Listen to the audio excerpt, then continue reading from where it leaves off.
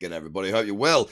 Hey, today for me is going to be a dive day. Not the whole day. I've been working this morning, but I'm going to go hunt the elusive kingfish. There's a few around in the eastern suburbs, apparently, and I thought I might just go and jump in the water and have a little sticky beak, see if I can't shoot one. Anyhow, that's my day, or middle of my day anyway, shortly. And one thing I wanted to say is that Bitcoin had a bit of a funny start to the day, right? I'm not sure if you were around to see it or not, but I was.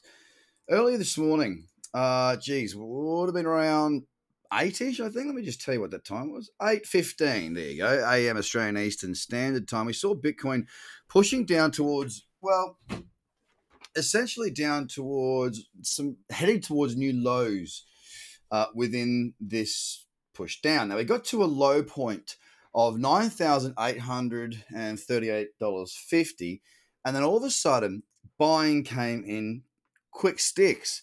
Bitcoin started to go, and it started to get pretty erratic.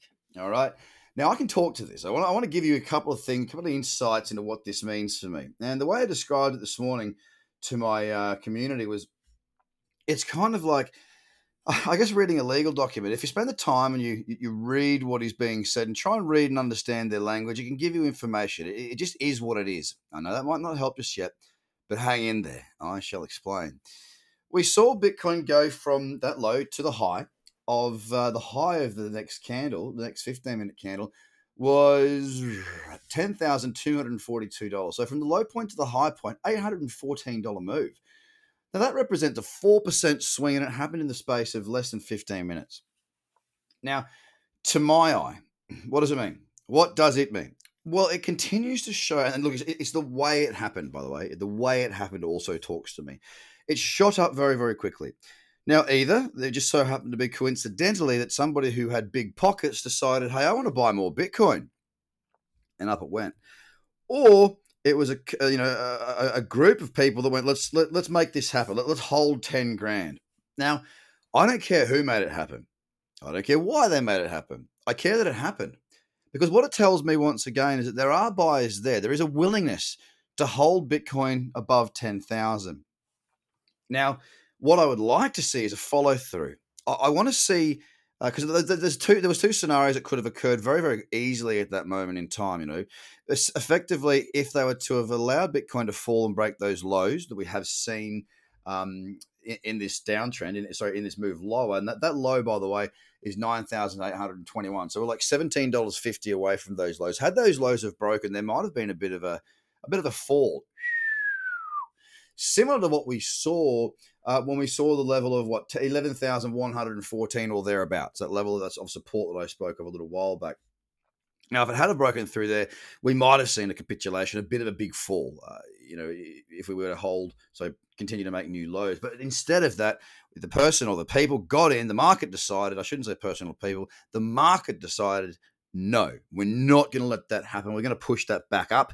We're going to keep us above 10,000 here. We haven't had a close below 10,000 yet. And that's 6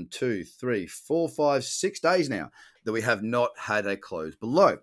And it looks as though, as we were coming towards the back end of the day, where the candles were roughly about, an hour 45 to close, they didn't want it to be today that the market closed. So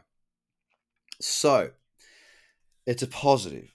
But when does it really become a positive? It becomes a positive when there's more than just a shield, a barrier to say, no, we shall not go below. It's a real positive when we start to see some follow through of those buys, that buying activity continue to move further upward. Now, that is not yet the case. It has not yet happened. The positive is that we have held yet again at 10,000. Look, I don't know what's going to happen, of course, but I do know that I like the area that we are in on Bitcoin right now. And despite the fact that we saw the buyers push that up at the very end of the day, we still ended up down 2.4%, closing at 10,130. It's a heck of a lot better than under 10,000. So it's going to be another day, I believe, from my perspective, where we just need to see something more. The entire market is looking a little bit disheveled. Oh God, I can't talk this morning. It's looking a little bit undecided. Is probably the easier word for me to say right now. And I want to see that decisiveness come back. And I've done my scan through everything today, and I'll tell you right now, the list is pretty small. There are a number of levels, flat levels of support that potentially could break.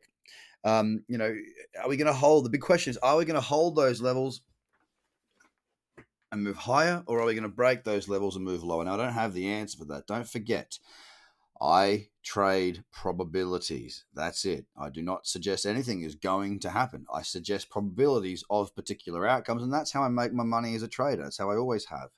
It takes the emotion away from it too. It's not about being right or wrong. It's about working on what I know to be the best way for me to comfortably access the markets and do well from that. So right now, Bitcoin continues to crab walk. It continues to be sideways. It continues to be fairly uncertain. Okay. I want to see that push up. I want to see that cyclicity come in. I just want to see something happen, guys. It's taking its gosh darn time. We're at 10,117, pretty much flat on the day. Ethereum also saw something similar. Not quite as of a move up on Ethereum, but we did see it close down 4.6%, closing at 337.25.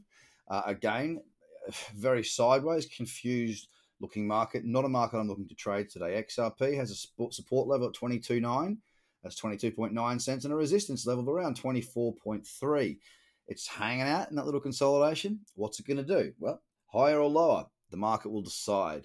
It closed down yesterday, 2.2%, closing at 23.6 cents. And we're pretty much flat in the day right now at that same region. Bitcoin Cash was down as well, 2.9%, closing at $222.30. There is support at 215 spot 60, so $215.60. It could offer an opportunity. I am being a little bit more cautious in my trading this week, just simply because that market direction is not there at this stage.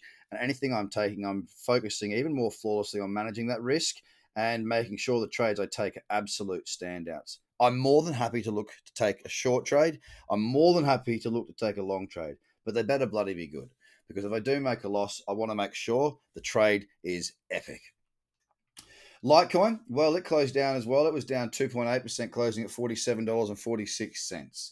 It's up 0.5% now at $47.70. And again, it's a pretty ugly looking chart. It's in a consolidation between $45.22 and $49.17. Hopefully we break higher, not lower. No trades for me. BSV.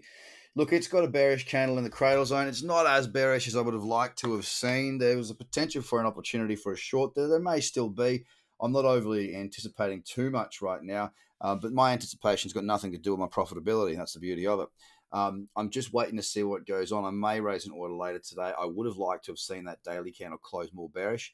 In saying that, it was down 2.1% on the close, closing at $170.63, currently around that figure as well. Cardano's moved lower yesterday, continued at 2.8% down. We're sitting at 9 cents right now.